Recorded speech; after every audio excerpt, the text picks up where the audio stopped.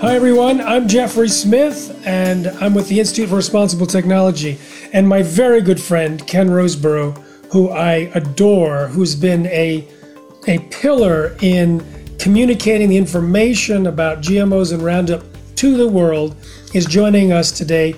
Ken, I always like to tell what you do, but I want you to tell what you do. Tell everyone what you do, and then we're going to dive into some really good news. Okay, great to be with you, Jeffrey, as always. My name is Ken Roseborough. I'm the editor, publisher of the Organic and Non-GMO Report. We've been focusing on the organic, non-GMO markets and the concerns around GMOs for the past 20 years, since 2001. We also published a directory of suppliers of non-GMO and organic grains and ingredients called the Non-GMO Source Book, the only directory of its kind in the world. So Ken, I like to pull people into interviews and whatnot, get to the source, speak to the actual scientists. And I always find that you do that more often than I do. You have me beat there because you're just producing article after article. And as a trained journalist, you actually get in there and get quotes from people and get the thing all the time. And I like to do that, but I just look at you and go, oh, I wish I had time for like Ken did. You're just, all you're doing is publishing constantly all the time. So I know you don't have a ton of time. Let's start out with the Mexico thing. Who did you interview about that? It was some very big wig. Yeah, I interviewed the Vice Minister of Agriculture, his name is Victor Suarez. Timothy Wise connected me to him. I don't know if you know Timothy. Yeah. He's written a lot about sustainability issues. So he connected me with him. He goes, when I heard about this news about Mexico, as you know, last December, announced they were going to ban glyphosate herbicide and imports of GMO corn from the United States, which immediately made U.S. agribusiness angry because Mexico is the second largest, or the largest market for U.S. corn, which is, as you know, 90+% GMO. So when I heard about this news, I thought one of my first thoughts was, well, this is a non-GMO opportunity for suppliers of non-GMO corn in the United States. So I told Timothy that, and he connected me with Victor Suarez. And so I interviewed him by email. He doesn't speak English, I understand, so we did an email interview. And he said that Mexico would like to import non-GMO corn from the United States. They want to be self-sufficient in non-GMO corn production in Mexico, but they're still going to need to import some non-GMO corn. So I interviewed several suppliers of non-GMO corn and non-GMO corn seed in the U.S., including Ken Dahlmeyer from Clarkson Grain. You know Clarkson Grain. Oh yeah, no Clarkson. Been there. Yeah. Yeah, and a man named Bill Nyber, who's from what's the name of the company? High Fidelity Genetics in Iowa. They're a non-GMO corn seed company, as well as a couple of other suppliers. And they all said, yeah, we can supply Mexico. If they want non-GMO corn, we'll deliver it to them. So unlike the U.S. agribusiness reaction to Mexico's ban, which was, how dare they do this? They can't do this to us. We're going to take them to court. We're going to get the World Trade Organization after them. Instead of that reaction, the non-GMO suppliers' reaction was, this is an opportunity for the U.S. to supply them with non-GMO corn. So that's where it stands. And I think Mexico could feel confident that they could find suppliers of non-GMO corn in the U.S. because as you know, there are quite a few of them. Oh, yeah. And they're ready, willing, and able to give Mexico whatever they want. So amidst all this, all this gnashing of teeth from agribusiness, there's this other side that says, we can do this. They're our customer. Let's give them what they want, basic business 101. Yeah, I remember talking to Lynn Clarkson, and he actually had just given a lecture. Hey, customer, tell me what you want. It's like, that's where we grow. Yeah. I remember, to give the backstory, and by the way, Ken, I know you're going to share about 5 or 6 other really good stories, but I want to spend more time on this one. Yeah. Because its significance cannot be overstated. Yeah. I remember there was a memo circulating in around 1999 or 2000 in Ames at the University of Iowa, where it was telling the ag department, we should tell farmers to grow what customers want, except for GMOs. We should tell them to grow for GMOs, even if the customers don't want them. It was this mindset that somehow it was up to U.S. agribusiness and the land-grant universities to push GMOs irrespective of what customers wanted. Yeah. And this attitude, of course, has pushed GMOs all around the world. Yeah. Now, the history of corn in Mexico is it's a sacred plant. Yeah. It's part of their rituals. It's part of their, world philosophy. It's part of their daily food. Yeah. And what happened during NAFTA is they were forced to allow U.S. corn imports. And the U.S. corn was being paid for in part by the U.S. government. So the cost of buying U.S. corn in Mexico was below the cost of production in Mexico. So they increased the amount of imports from 2 million metric tons to 6 million metric tons.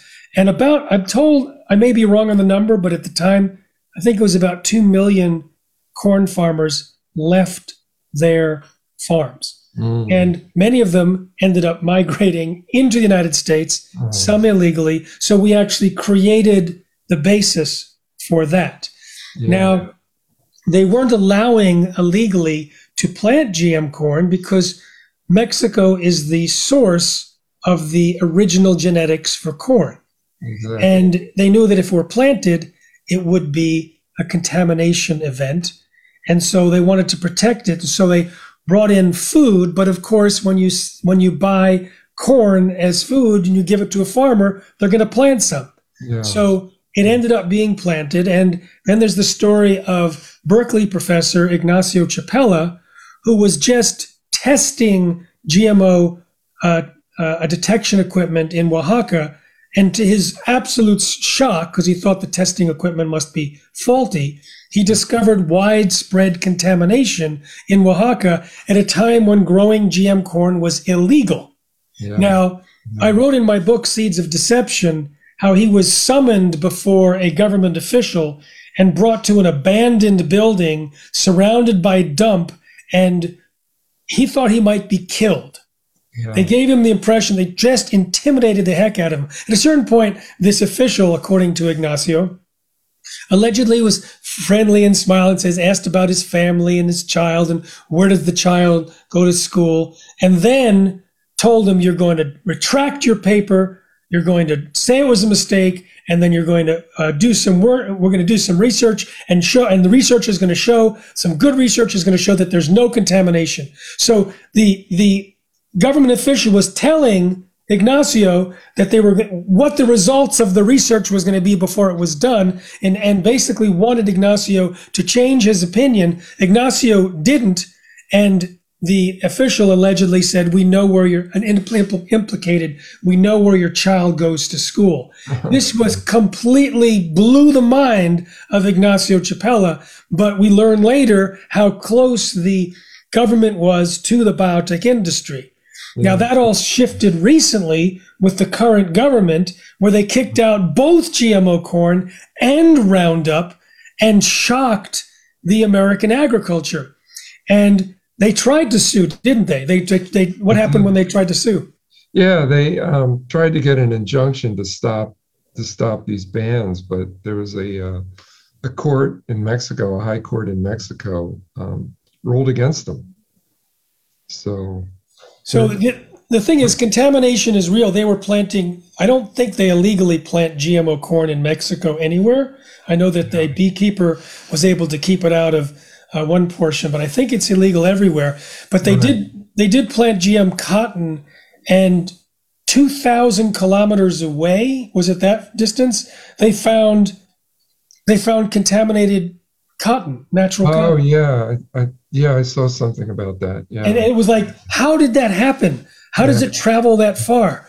I remember interviewing a person who was an expert at air pollution, and he had evaluated that something the size of corn pollen.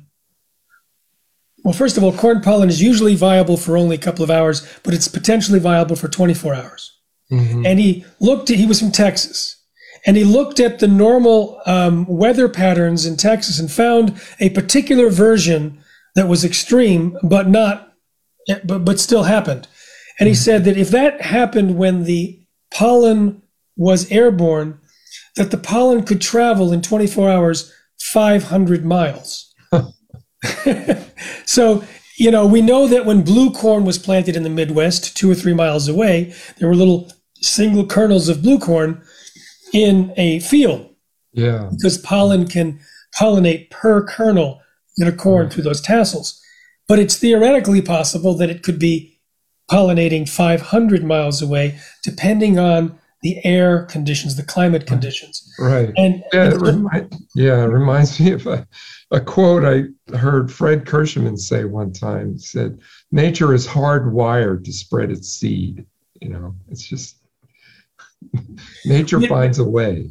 I love the example of Hawaii. It was pure lava rock. Now it's a lush tropical paradise. Where did it get those seeds, being 2,000 miles away from the nearest mainland? Right. And then Monsanto and the biotech industry have the gall to try and tell Hawaiians that they can plant genetically engineered crops and that they wouldn't contaminate next door. Yeah. It's like, guys, you're in Hawaii. Yeah. It proves that contamination can travel 2,000 miles, and you're saying that you won't contaminate a field next door. Yeah. It was ridiculous. Yeah, I know. And anyway, tell me, was there anything else that the Vice Minister of Agriculture said that gave you a sense of why the ban was in place, or the level of support he had for it? Or he just said that they want, as a quote, he said, "The Mexican government is committed to a fair, healthy, sustainable, and competitive agri-food system, and intensively promote agroecological and sustainable practices and reduce the use of agrochemicals." So agroecology, tell us what, I know the answer, but tell us what agroecology means. Agroecology, well, it's similar to organic. It just means using practices that build biodiversity, enhance soil health, and are good, protect water sources, no agrochemicals or reduced use of agrochemicals, no GMOs. It's just farming practices that are beneficial to everyone, to plants, to the environment, to the soil, to pollinators, and to people. Healthy food, healthy plants, healthy people, as a sign that the Rodale Institute says. Yeah, so what's interesting is the naysayers might claim, and we're going to hear a research report that also demonstrates that organic, which could be considered a subset of agroecology, that it can in fact feed the world. People say, oh, agroecology, that's just for backyard gardens and boutiques. But if you really want to feed the world, then you need monocultures with chemical inputs. Well, the single most thorough evaluation of how to feed the world was the UN-sponsored International Study on Advanced. Long acronym. What is it? Long acronym. ISTAD, the ISTAD report, the International Study for Agriculture. And I used to be able to say it because it was published in 2008, so I had 13 years to forget it. Yeah, right. I know. I used to. You got the acronym. I forgot the acronym. Yeah. I know. It used to be quoted like almost every week, several times. International Study on the Advancement of Agriculture, Trade, Knowledge, and Science for the.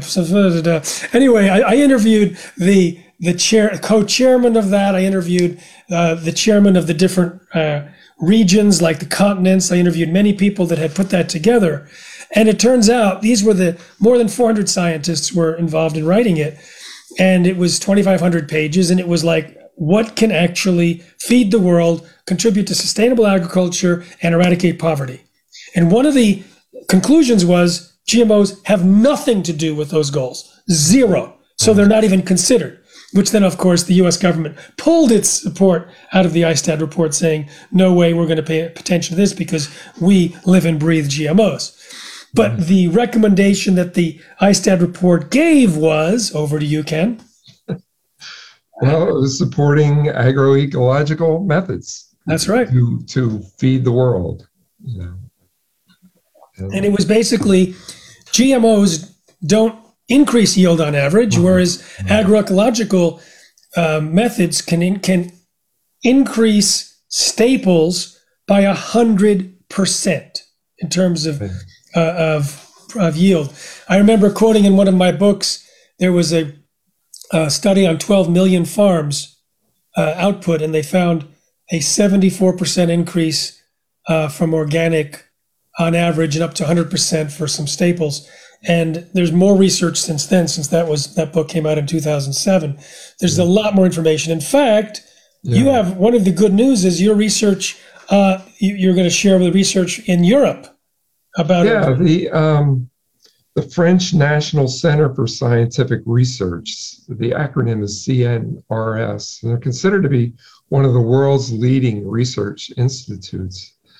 And they just came out, it was just a couple of weeks ago, with a report that said an organic, sustainable, biodiversity-friendly agro-food system could feed Europe's population by 2050. And it's interesting because some of the requirements for that system are long diversified crop rotations, which is an organic practice, and as well as integrating crops and livestock, which organic and regenerative practices do. So, so they basically said organic practices could feed the world. And in fact, Europe has made a commitment, I think through the European Commission, that they want to increase their farmland to organic. They want 30% of their farmland to be organic by the end of the decade, by 2030, basically. That is incredible. I have to say, this is the change in the Mexico government from being lockstep with Monsanto is very big news. This is also very big news. A friend of mine was arguing with members of the European Commission to try and get them to back down on a farming plan for Poland several years ago, and tried to convince them, saying, if you implement this plan, it will be like what happened in Portugal, where you'll destroy all the small farmers and you'll just end up with large farmers. And the response shockingly was, but this is what we're trying to do. This is by design. They believe that only the large farms would actually work to feed Europe, whereas evidence shows that the output per acre, the nutrition per acre, the ecological footprint per acre is actually better on small farms. Yeah. And it also supports economic development, cultural diversity, diversity of seeds, which also means resilience in times of climate change, as well as greater nutrition, because you have a variety of different products that are grown on different fields and farms. So it's the fact that they now want 30% is spectacular. Yeah, it's amazing. And in Do you know this, how they have to incentivize that? what's that? Do you know how they're going to incentivize that? Well, I know there's some governments like Germany and Denmark are providing financial support for farmers to transition to organic. Imagine if the USDA did that. Oh my God. The USDA has been so pro Monsanto that even the FDA, where the GMO policy was written by Monsanto's former attorney, who later became Monsanto's vice president, even though the FDA is mandated officially to promote biotechnology, that wasn't good enough for the biotech industry. They convinced the Congress to pass what we call the DARK Act, denying Americans the right to know, and gave the USDA the mandate to create the, quote, GMO labeling bill. Right. Which is a complete facade. Now that goes into effect, what, next year? Yeah, January of 2022. Yeah. So tell us what it doesn't do. From my reading, it sounds like it's the weakest GMO labeling law in the world. It doesn't cover products that. Well, let me put it this way, Ken, let me put it this way. You have pure genetically engineered soybean oil, doesn't have to be labeled. Right. Pure genetically engineered high fructose corn syrup, doesn't have to be labeled. You have gene edited mushrooms, doesn't have to be labeled. Right. You have sugar beets. Sugar beets. Sugar from sugar beets, doesn't have to be labeled.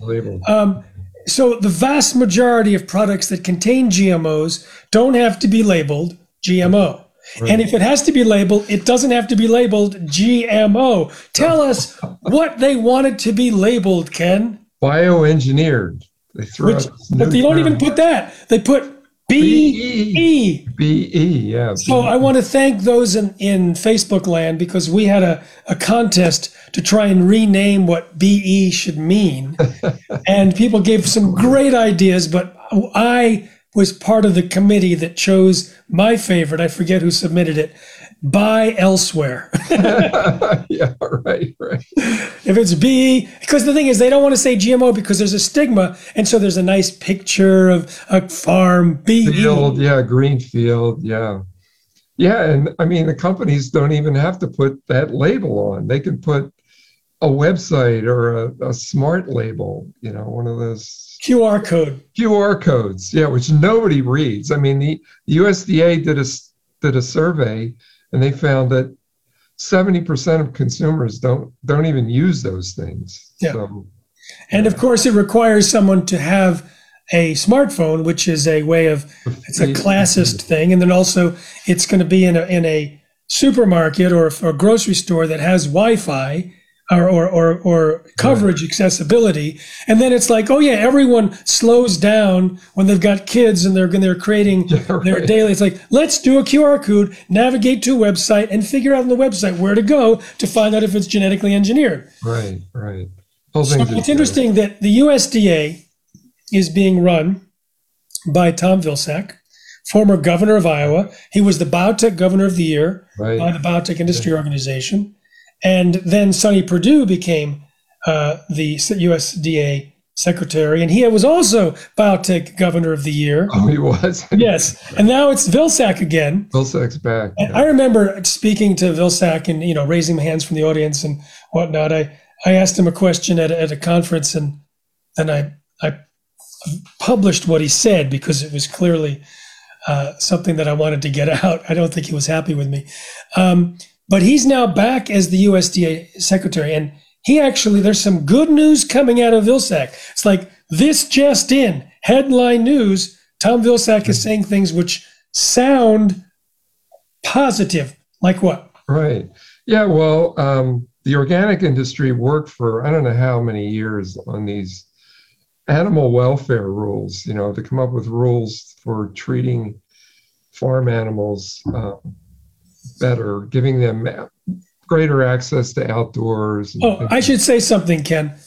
If Tom Vilsack is listening, Tom, or Mr. Vilsack, Secretary Vilsack, I actually am really glad that you're doing this. I've read some things that you said lately that I really like. I think you and I should meet. In fact, you had said you're pulling together voices to be heard back when I asked you a question in an auditorium years ago, but you never met with me. I would love to meet with you and share some thoughts about genetically engineered microbes and why introducing them into the environment could be a cataclysm. And I have data, I have research, and some of the companies in the United States, like Monsanto Bayer, are supporting the introduction of these genetically engineered microbes, which could collapse ecosystems. Yeah. Back to you, Ken. All right. Yeah, so the organic industry worked on these rules for a long time, and they submitted them to the USDA during the Obama administration. And the Obama administration was going to implement these rules, and then the new administration came in and they decided to kill the rules. So they didn't want them. So the Organic Trade Association filed a lawsuit over that. And then Tom Vilsack, Secretary Vilsack, spoke. He was a keynote speaker at the Organic Trade Association meeting a couple of weeks ago. And he said he was supporting reviving those animal welfare rules and getting them passed. So and there were several things he mentioned at that meeting that were supportive of organic farmers. He wanted to bring back the cost share program for organic certification for farmers, where the USDA provides funds to help farmers pay for organic certification. The animal welfare rules, there was something about enhancing the fraud prevention program, because there's a lot of concerns about organic fraud. So he said some good things at that meeting. So it was people. I love that. I'm so relieved. I've read some of the stuff, but it was before that meeting. I wasn't aware of that speech. I'm so glad to hear that, because people that I know that know Tom Vilsack like him and respect him. And I believe he's probably a very respectable, good man. And I also know that in his position, the USDA has been structurally running in favor of the biotech industry by design for 25 years. Yeah. So even if he were anti-GMO, he probably couldn't express that in his position and stay in his position. Right. The fact that he's now stepping up in favor of some of these organic rules, that's really great. Yeah, and he wants to increase the funding for organic research. So, he recognizes organic, it's a 62 sales are now of organic products were over $60 billion, which was a record in 2020. It was more than a 12% increase over 2019. So, he sees organic as it's a multi-billion-dollar business, and that needs support from the government. So the previous administration did not. The previous administration was hostile to organics. Food basically doesn't progress that much year on year on. Right. But organic has been like the wonder child. It's like zooming ahead. At one point years ago, it was 20% a year, but then it couldn't sustain that level of growth, or it would have, compounding interest would have taken over the universe. Right. But now at 12% is enormous. Now, one of the things that you and I talked about in previous meetings was the pandemic inspired people to eat healthier. Right. Yeah. Exactly. Hello. It's like, you want an immune system? You have an immune system. You want to feed it? Don't feed it Monsanto's Roundup. Right. Feed it organic food. Are you kidding? Right. Yeah. And that's what people were doing last year, and it continued. I interviewed executives at some organic food companies like Nature's Path and Amy's and Eden Foods, and they all said sales were just through the roof, during the pandemic, because people saw organic as a healthier choice to build immunity, and that is just continuing. Organic sales are just continuing to be strong. So it's a good trend. It's a good trend. That's just going to continue. My Facebook is frozen. I hope our Zoom isn't. But anyway, I think we better wrap it up just in case it is, because I'm going to have to ask you to do the whole thing again if it is. Have you ever been interviewed and someone said, we got to do it again because the tape isn't rolling? No, fortunately not. You probably have. Yeah, I have. Interviewed so many times. 1,000, I think. Yeah, many times. Yeah. All right, so we covered increase in organic. We covered the research out of France. We covered Mexico. We covered the good news from Vilsack. And there's also a class action now against paraquat, which is, they call, glyphosate 2.0? Yeah. There's an Iowa farmer actually is leading this lawsuit because paraquat has been linked with Parkinson's disease. So there are more than 100 lawsuits being filed against Syngenta, which makes paraquat, and also Chevron. Chevron makes paraquat, and paraquat is banned. It's legal in the U.S. to use paraquat, but it's banned in 30 countries, including all the EU countries, and even China. It's banned in China, which you don't think is a bastion of environmental protection. So yeah, it's glyphosate 2.0. So we'll see. It could be same thing. What happened with glyphosate. So the backstory is that they don't have a lot of chemicals left that act as herbicides. Right. So when they sprayed Roundup everywhere, the weeds outsmarted Monsanto, developed resistance. Right. So what happened then? Then they decided to use dicamba, an older herbicide that has major drift problems. It turns from a liquid to a gas and spreads for miles, damaging other crops and fruits and vegetables and things like that. Since it's been introduced, dicamba has been an absolute disaster. There was the largest peach producer in Missouri, Bill Bader, filed a lawsuit against Monsanto because he lost 30,000 peach trees to dicamba drift. Yeah, he won the lawsuit. He won the lawsuit, yeah. And he got $15 million for compensatory damages.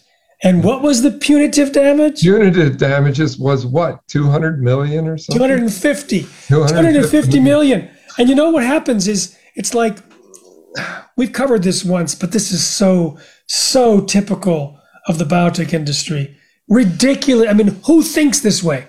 So dicamba, everyone knows that dicamba volatilizes, moves, and can damage neighbors, right? So they predicted that the amount of complaints would go from a handful, literally a handful, 40, 50 in an entire year, to thousands.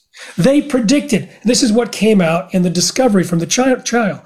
They knew that it would damage tremendous numbers of acres. They're talking about thousands of complaints.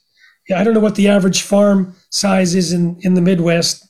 I don't know, 10,000 acres? 1,000 acres. 1,000 acres. So they know it was going to contaminate or damage millions of acres. And their thought was, if it damages other soybean acreage, where then it'll force the farmers to buy their soybean seeds, which are resistant to both Roundup and to dicamba. Yeah. And was it also the cotton as well? Yeah, cotton. Yeah, dicamba. So both. They were like, this was a business plan. It was a business plan to extort. I don't know if the word is extort, but it's like, we will damage your crops unless you buy our plants so that we will not be damaged. And so a lot of farmers did that. Yeah. It's like what the mob used to do, And the thing is that it's what Monsanto did when they sent out the crop cops. They would pretend that someone's farm was contaminated and send them a letter saying, we think you've reused our seeds. and so you have to give us $170,000 and we may not sue you. And they made poster children of these people. They made it very high profile, so everyone was scared to plant non-GMO, because if they planted non-GMO and the crop cops found any contamination on their property, they could be sued by Monsanto, like Percy Schmeiser. Right. So this mobster attitude worked for them in the past. Yeah. This became apparent in the dicamba trials. The jury it was a jury trial, yeah? I think so, yeah. Furious. It's like, sorry, 15 million for compensatory damages, 250 million to punish you, punitive damages. It's like by the third Roundup trial, so much more information had come out about the devious nature of what Monsanto was doing to hide their carcinogenicity of Roundup. The jury awarded like 51 or 52 million in compensatory damages to the couple, the Pillions. But in the punitive damages, $2 billion. Right. It's like, and of course the jury, the judge reduced it because it was above the legal limit and whatnot. But I mean, I sat with the Pillions after that night, after they turned to him and said, "What's it like? You were just awarded $2 billion. And like I said, it's totally surreal. I don't even know what that number is. I can't visualize it. And like down at the end of the table was Lee Johnson, who was the person who won the first case. Right. Yeah. Right. And he had been given 89 million. Right. But which was also lowered by the courts. But he's finally got paid, and it's all good. So anyway, it's because the information is getting out. And when the information gets out, people like the vice minister of Mexico don't have to get their information just from the U.S. trade representative from Monsanto. Right. Speaking of which, the U.S. trade representative, is he still pushing Monsanto wares all over the world? I think so. Yeah. I mean, there were emails that were found, about this whole Mexico thing. Emails showed that the U.S. trade rep was pushing Mexico's counterpart to back down on these bans. But so far, Mexico is standing firm, and I hope they continue. I'll tell you one story before we go, which I love. It was early on in my international activism. I mean, I was doing local activism 25 years ago, and then I published my book in 2003, Seeds of Deception, the first one. And very quickly ended up in Cancun. Like within 10 days of my publishing the book, I was at the World Trade Organization meeting, and there was a press conference with the U.S. trade rep and the Secretary Ann Veneman of the USDA. Now, when I thought of press conferences, I thought of maybe 25 press in a room, and I said, "Great, let me ask a question of them." So I walk into the room because I have a press credentials, right? So I walk into the room, and there must be at least 600, maybe 1,000 press. It's a full auditorium. There's a bank of cameras. They're up on stage, and I'm like, oh my God, there's like hundreds of press. So I'm a little nervous, and I don't get nervous speaking in public, but I'm a little nervous.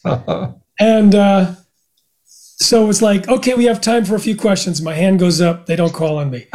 My hand goes up. They don't call on me. They said, okay, one more question. It was the fifth question. My hand comes up. They call on me.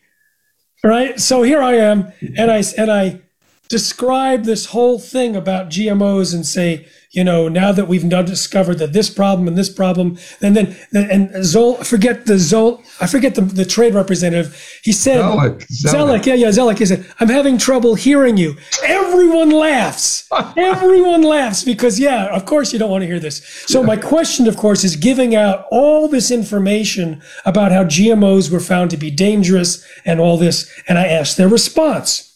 And so they both respond. Zellick responds, and then Ann Veneman says, we look at this very carefully. We look at the economics, we look at the agriculture, we look very carefully at the health. And that was a lie. Either she did not know or she was lying. So first of all, when I left the room, I was immediately surrounded by press. They all wanted to talk to me, Really? right? But I was part of the press corps, and the press corps, I wrote up, it has computers and printers and whatnot. So I typed up a press release, and it said, and U.S. Secretary of Agriculture misrepresents U.S. GMO policy to the WTO delegates and world press. And then I described that there's no required safety studies, that you know, and that there's absolutely abdication of responsibility, because she said that they look carefully of it. And I gave it to the people behind the desk, and I said, "Can I get some copies?" And they said, "How many?" I said, 650. They said, "Sure." And I put one in every cubby of all the press that were there, because everyone had their own cubby. So within a day, I got a call, and it was like, "Can you speak in Brussels next month?" Really? Wow. So I went there, and Vandana Shiva was there, and Christina von Weizsäcker, who's the daughter of the then president of Germany. Christina ended up writing the foreword to my book for the German edition. Vandana Shiva wrote the foreword to my book in the Italian edition. There was Pat Mooney was there from ETC Group. But no one was talking about the health dangers and the corrupt captured approval system. They were talking about their own areas. So I was presenting to this room full of the European Parliament, European Commission, everyone in Brussels gave new information that they had never heard of. And someone came up to me afterward and said, "You're the bombshell." Because if what you said is true about GMOs, then it doesn't matter if they're bad for the environment. It doesn't matter that about patenting. They have to be removed. And I'm like, "That's right. That's why I wrote the book." Anyway, it was like all of a sudden, just within 6 weeks of publishing my book, I had been in Mexico, then Brussels, and I was invited to Brazil, and then I went to South America. Within 9 months, I was in 5 continents, and I traveled 8 of those 9 months, and then 6 to 9 months a year for the next 13 years. So anyway. Now we have 51%. Now we have 48% of the world's population knowing that GMO foods are not safe, and 51% in America. And you and I and all of our colleagues around the world can take credit for that. Right. Yeah, that's great. Good work. All right. So I want to end by saying this: we just launched, and this is an information for you, Ken, because you don't know this yet. We launched a white paper last week, and we have if you go to protectnaturenow.com, you can go to our Take Action, our advocacy platform, and send that white paper and summary to all of your elected officials.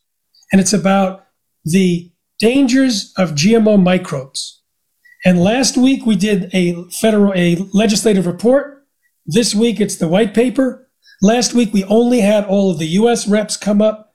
Now we have US, Canada, Australia, UK, and EU. Enter your information. All your reps come up. Single click. You can send them. Better yet, customize your message. Then you can tweet them. Then you can send information to media. Just in the US up to last week, we had reached over 2,000 members of elected officials and over 1,300 media outlets. We're getting the information out that's absolutely critical, because if you go to protectnaturenow.com and look at the film, which just won a Telly Award, called "Don't Let the Gene Out of the Bottle," it's only 16 minutes. You will see that GMO microbes are an existential threat that can not only cause a catastrophe, but a cataclysm.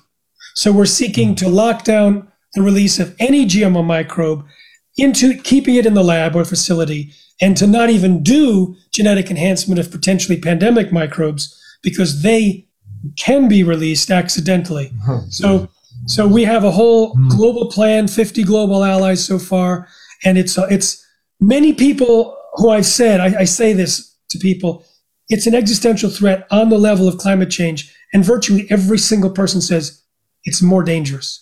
I've asked 8 audiences, do they think that GMOs in general are more dangerous than climate change? Yeah. And even at climate conferences, the average audience response is more, which surprised me. But we now have evidence that the microbes in particular are the most dangerous. And so I encourage people to go to that. And Ken, you want to interview me about the white paper, don't you? Right. Yeah, we'll have to do that. All right, good. Yeah. All right, everyone. This is Ken Roseborough. Ken, tell people how they can read your great words in your publication. Yeah, you can go to our website, non-gmoreport.com. We just redid our website, so check us out. There's a lot of articles there you can read. You can go. We also are on Facebook and Twitter. You can follow our news on those social media platforms as well. So, and for those on your social media, you can also come over to the Institute for Responsible Technology or responsibletechnology.org, or as I said, protectnaturenow.com. You have a tremendous Facebook following, Ken. Hundreds of thousands of people. Yeah, it's over 800,000 on Facebook. Yeah. So I want them. Come to me. Don't leave, Ken. Just add me. Yeah.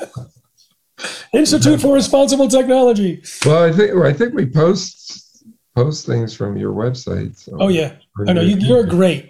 You're great. We share your stuff. You share my stuff. Been on the same team for a long time. In fact, we used to work in the same organization. That's right. Right, a long time ago. Yeah. 1999. Yeah. 2000. Yeah, 2000. Yeah. Yeah. Yeah. So we'll keep getting a lot of good information out. Yeah. All right then. Yeah. All right, everyone. I'm going to just check. I don't know.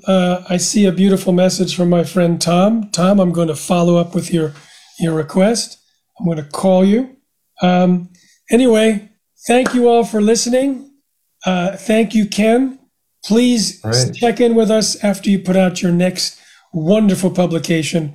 You give insights that no one else in the world has. You're very popular in the whole non-GMO movement, and also among the farmers and the brand owners. They love what you're doing. They really appreciate it. And so do I. Thank you. Thank you. Thank you. We're just finishing issue number 200. Oh my God. You've been busy. Yeah. 200. I mean, Never missed a deadline. Never missed a deadline. Well, I'll be happy to blurb it and saying, happy birthday, Ken, on your 200th. 20th year, 200th issue. Yeah. Amazing. All right, everyone, safe eating.